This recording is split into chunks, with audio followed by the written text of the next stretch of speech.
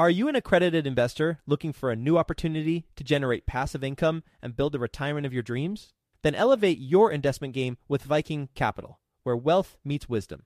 Whether you're a seasoned investor or just starting out, Viking Capital can help guide you towards financial freedom through passive real estate investing.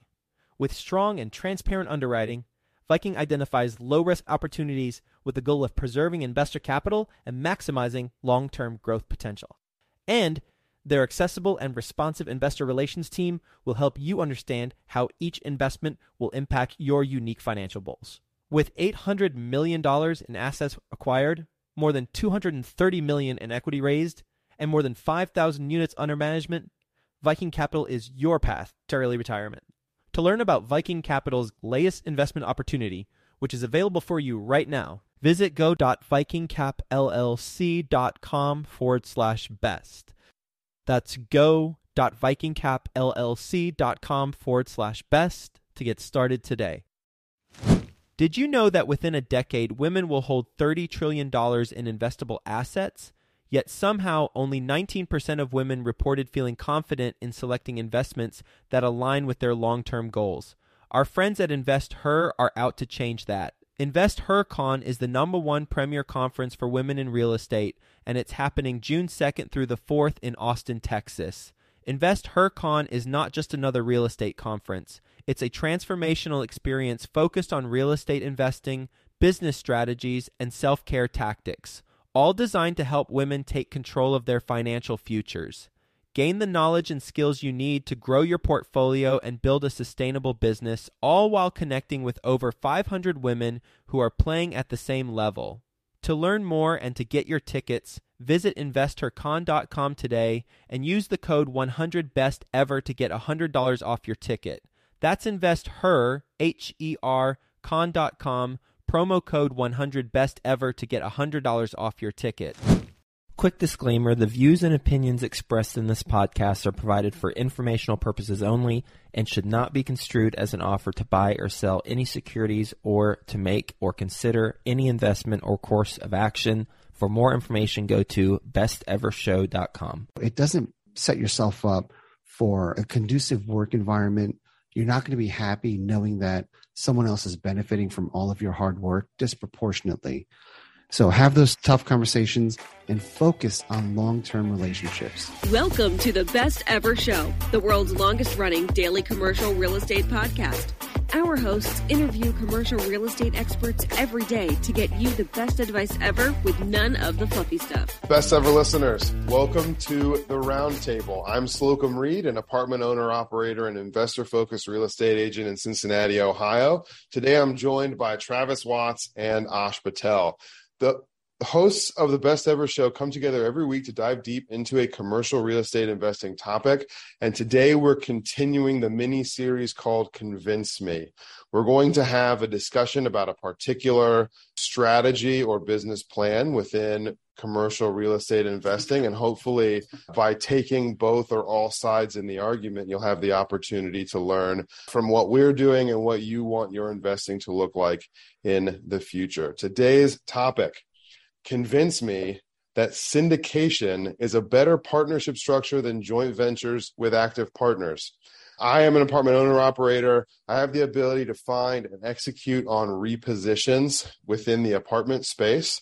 Tomorrow I close on one, actually, a deal where I'm 50-50 partners with a JV who's bringing 100% of the capital, because I'll be able to get him all of that capital either with a sale very quickly or with a cash out refinance, leaving each of us with 50-50 equity in a deal where none of our own capital is deployed. I will say I am very picky about who I partner with, and I must have some prior working relationship with them before we go into a joint venture together where they remain an active partner, even though I'm the one with the expertise. So question, why should I be syndicating if I can keep doing JV deals like this with other partners' capital? Travis, I'd like to pass this to you. Sure. Hey, everybody, Travis Watts, a full-time passive cash flow investor and director of investor relations with Joe Fairless at Ashcroft Capital. So first of all, congrats on your new deal. That's quite an accomplishment. So I would say this. I would say you do you. There's nothing wrong with your strategy or your plan if it's what you love and enjoy, as we've discussed before, if it's something that you're good at. So syndicating deals is not all rainbows and butterflies, as a lot of people like to think it might be. It's sure, you might make more money potentially, but you're also taking on more liability. You're now managing people's money to the tune of possibly hundreds of different people, depending on the size of your deal. You're at a higher risk for being sued. You just got more people to deal with, so you're always going to have people problems. So I'll put it to you this way. I'm a full-time LP, a limited partner, and if I had to be active again and not an individual investor, I would rather be a JV partner with one partner or a small group than to be a GP. That's just my personal take on it. But again, it comes back to your highest and best skill set. So a lot of pros and cons. Ash will be able to dissect it a lot further. But as we've spoken about before, I'm all about do actively your highest and best and invest passively. So that's always kind of my take on it. But since we're talking about JV, I have not personally done a JV and I have not been a GP. I do not intend to necessarily do either, but I would definitely lean towards being a JV if I were to have an opportunity that made sense where I could be a capital partner or something like that. Hey, best ever listeners, Ash Patel. Travis, I love what you said at the very end there. If you want to be an active partner, you're going to choose the JV model versus the syndication model. Now, the syndication model benefits the sponsors and the GPs. It does not benefit the limited partners, other than it shields them from some liability. But in terms of returns, it's the people that are on the GP side that benefit the most. The LPs are predetermined to make a certain amount of return and a certain percentage of that return. When we're doing deals together with other active investors, they would never settle for the syndication model where they're an LP. They want the same interest that you have. So syndications will benefit the sponsors. Joint ventures benefit everybody. And there's a lot you can do with joint ventures in the operating agreement, where certain people may not be called upon if you have cash calls, capital calls. Other people, they can limit their liability on deals. So as an active investor, if I'm partnering with somebody, I'm going to pick the joint venture route. I invest in other people's syndications as well, and I want to be passive. I don't want to be bothered. Just take my money, bring it back at some point. Interesting. This is not the direction I expected the conversation to go in. Specific to whether or not to JV or have active and limited partners, what are your perspectives on, let's start with control or liability? Let's say that from the perspective of Ash, you're the person who's able to find, take down, negotiate the deal, and then execute on a business plan. Travis is more often the capital partner in a JV type situation or the limited partner in a syndication.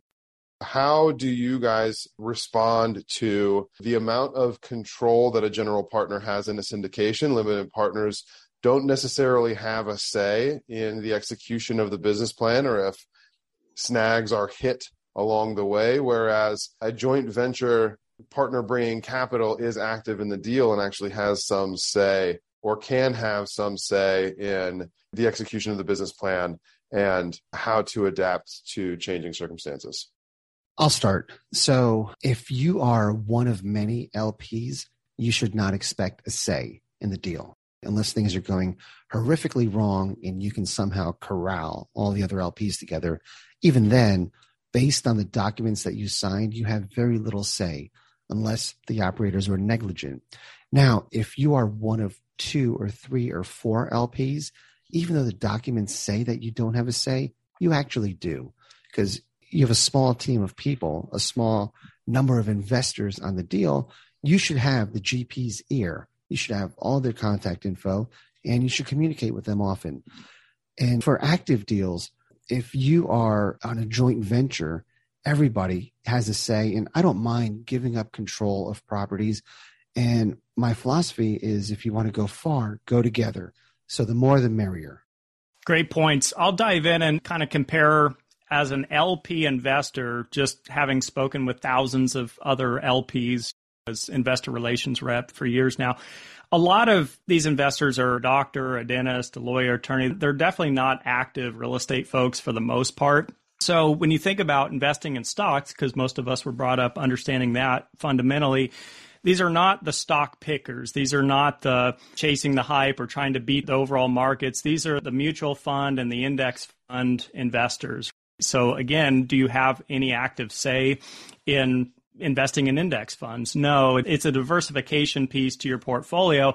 Something you talked about earlier, Ash, was about the LPs and how much they benefit versus not benefiting. I think it has a lot to do with what the person's trying to get out of the investment. So if I said, for example, I need $200,000 a year in passive income for whatever reason, maybe that's retirement or supplemental or whatever it may be. Well, if I sold a business or something that I was doing actively, or I was a high income earner and I put $5 million to work at 8% a year, that's $400,000. Money's not always the motivator for LPs. Sometimes it's just keeping the ball moving and rolling and maybe not being satisfied with the stock market or alternative investments.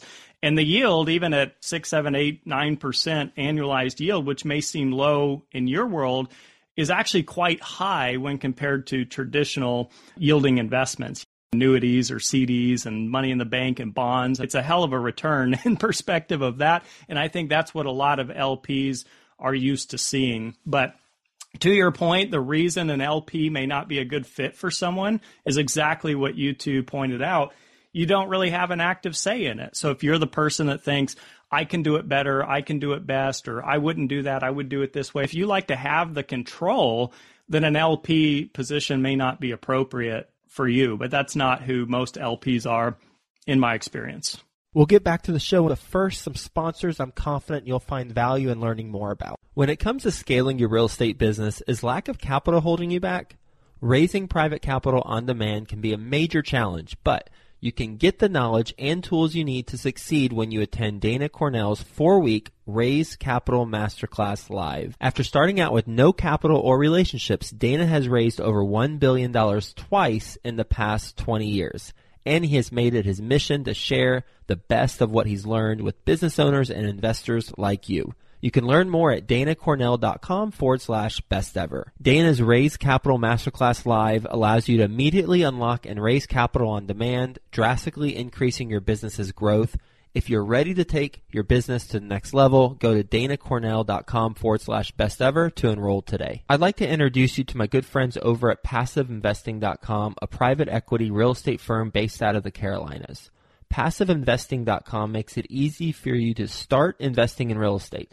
They focus on acquiring institutional quality apartments and self-storage facilities with private accredited investor funds. They also have a real estate debt fund that offers hard money loans to local fix and flippers across the U.S., which currently has a 0% default rate. With a portfolio of over $700 million in assets and controlling over $250 million in equity, they know how to secure the best deals and how to avoid the red flags. If you are interested in learning more, please reach out directly to PassiveInvesting.com and request the free Passive Investor Guide that outlines the 7 red flags for passive apartment and self-storage investing. Visit PassiveInvesting.com/red flags to download that PDF now. That's PassiveInvesting.com/red flags. Let's take the perspective of a more actively involved person to Travis's point about recognizing your personality and your skill set when it comes to these kinds of investing relationships. I'm going to be pro syndication here, and I don't know if you'll be able to convince me off of this one. If I am the person involved in the business relationship, I am on the team that is capable of finding, underwriting, negotiating, getting my offers accepted, and executing on a business plan. I want to know that I can keep a lot of the upside, or as much of the upside of this deal as possible, while also delivering for my partners who are bringing the capital. In the example of the 50-50 JV partnership, the better I perform, I get half, and my partner gets half. And even if that partner is not materially involved in the decision-making process, they're just a yes man or a no man, they get to come along for the ride and see some serious gains. Whereas I can structure a syndication deal that not only is more on paper limiting with regards to the capacity of the people who don't have my expertise to make decisions about the deal, but also it can be structured in such a way that my limited partners can rest assured that they will get returns that they are expecting, but I can leave a lot more upside on the table for myself with the way that deal is structured. Maybe not necessarily the way that the majority of apartment syndications are structured now, where 70-80% of the equity is going to limited partners. And as the GPs, we're collecting acquisition fees and asset management fees and making money along the way. But I can structure it in such a way that I know that I get to keep more of the upside than I would in a JV, while also delivering the returns that my limited partner investors are looking for. Ash, what's your take on that? I think what we're doing is focused on long-term relationships. So everything you do, you want to make sure people benefit appropriately, but not disproportionately. Because Slocum, if you and I are partners on a deal and I do very little of the work, I bring very little of the value, but I get 50% of what the deal spits out and you get the other 50%, it doesn't set yourself up for a long-term relationship. You're not going to want to partner with me again on future deals. So it's a one and done. And in terms of your compensation, you can do waterfall agreements. So with LPs, if you're hitting a home run, LPs get to benefit. But then if you really hit it out of the park, you can have a waterfall where you get to benefit disproportionately than the original payout. So really the answer is focus on long-term relationships and identify the value that each team member is bringing to the table. Readjust if you need to. In a joint venture, it's easy to readjust, modify the operating agreement, but it requires having those tough conversations. And I've been there. I've been in JVs where a partner that I thought was very gung-ho in the beginning, turns out he should have been a passive investor because I ended up doing all of the work and it wasn't a fair shake. So it doesn't set yourself up for a conducive work environment. You're not going to be happy knowing that someone else is benefiting from all of your hard work disproportionately. So have those tough conversations and focus on long-term relationships. Great points, both of you.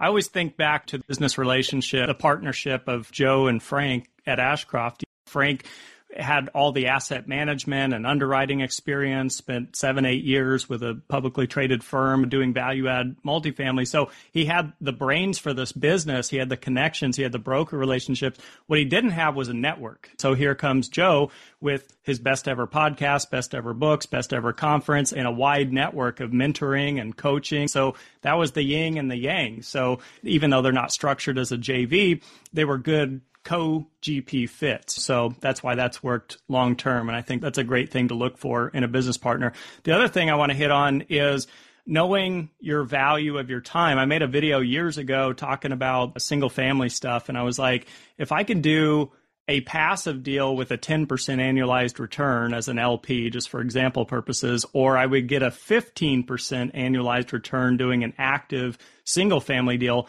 I would take the 10% return because as I calculate my time of finding the deal and underwriting and placing tenants and hiring property management, dealing with construction, my time was like, I don't know, $15, $20 an hour. It just wasn't worth it. So you got to know what your time is worth as well. Hey, I do want to add, Travis, incredible point. And it's something that I've used as a benchmark for a lot of years.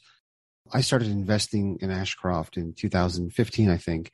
And at the time, the returns were over 20% annualized returns. And I looked at my own deals and I thought, I better be earning way more than 20% if I'm going to put my time into this. So right now, we have a lot of active investors who are making single-digit returns. Why are you doing that? Put your money with an experienced operator that can return double-digit returns, and you have no time spent on these deals. So thanks for making that point. Ash, interesting thought on that. One of the ways that I have advised people to think about how active they should be when it comes to the potential returns on a deal is to start with a baseline of what their capital could be doing if they were invested passively, and thinking about their active returns as the difference between that number and the returns that they will achieve as an active investor. So to your point, when you can make 20% passively, but you can make 30% actively, your activity is really only worth 10%. But if you're at 20% passively and 50% or 80% actively, then, being an active investor makes a lot more sense in that regard. Ash, Travis, you're doing a great job of making excellent points. You're doing a terrible job of disagreeing with me. So let's go for closing statements. I'd like for each of you to start by picking one, which is better, JV or syndication, and make your case.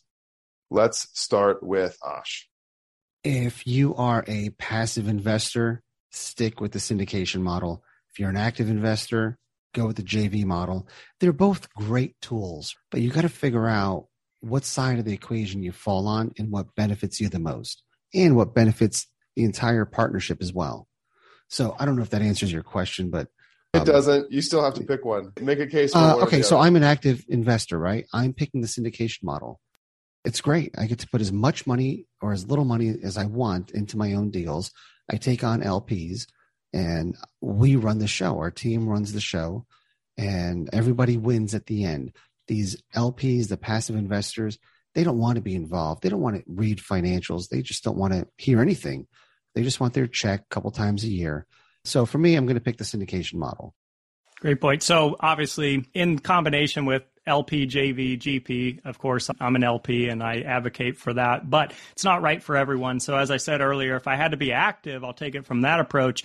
I would choose JV. You have to know yourself. This is all it comes down to. You just have to know you. I work better in small groups. I work better one-on-one or in a small group of 2 or 3 than I do with a group of 100. And that's just me. So I'd rather have a really trusted friend or partner that I do business with than having the unknowns of 200 people coming into my fund and dealing with all these different personalities and wild cards and things that pop up and registration name changes and tax complications and everything else. But to that point, could there or is there generally and statistically speaking more money to be made as a GP? Absolutely. If you're doing these large syndicated deals, for sure. So it depends on what you're chasing. As I mentioned earlier, not everyone is just solely money and bottom line focused. So I'm more about working with people I like to work with and little creative outlets and niches. Last point from me. I'm going to end up arguing in favor of both, but one of the reasons I like being a JV is the ability to scale. I didn't say this at the beginning, but the deal that I close on tomorrow is just a 4-family here in Cincinnati. I wasn't targeting 4 families, but it's a really good deal. It's going to be really easy to convert. It's going to be really easy to profit myself and to make sure that my partner is getting really solid profit, really solid gains on that too. Joint ventures can be small. The smallest JV I've done is on a duplex. The largest I've done is on a 26 unit. You lose the ability to do the joint ventures, though, as you scale. I don't know many joint ventures on 100-plus unit apartment complexes. When you get to that point, the ability to raise capital from the hundreds of people ends up making it a lot easier to take down those deals. But you got a 4-family that's just a too good of a deal to pass up, a joint venture where someone else is bringing all or most of the capital and getting a really healthy return on it while letting you execute on the business plan is a solid way to go. Ash, Travis, thank you. Best ever listeners, thank you as well for tuning in. If you've gained value from this conversation about the differences between joint venture partnerships and syndication, please do subscribe to our show. Leave us a 5-star review and share this with a friend who's an investor who's having these same considerations themselves so that we can add value to them too. Thank you and have a best ever day.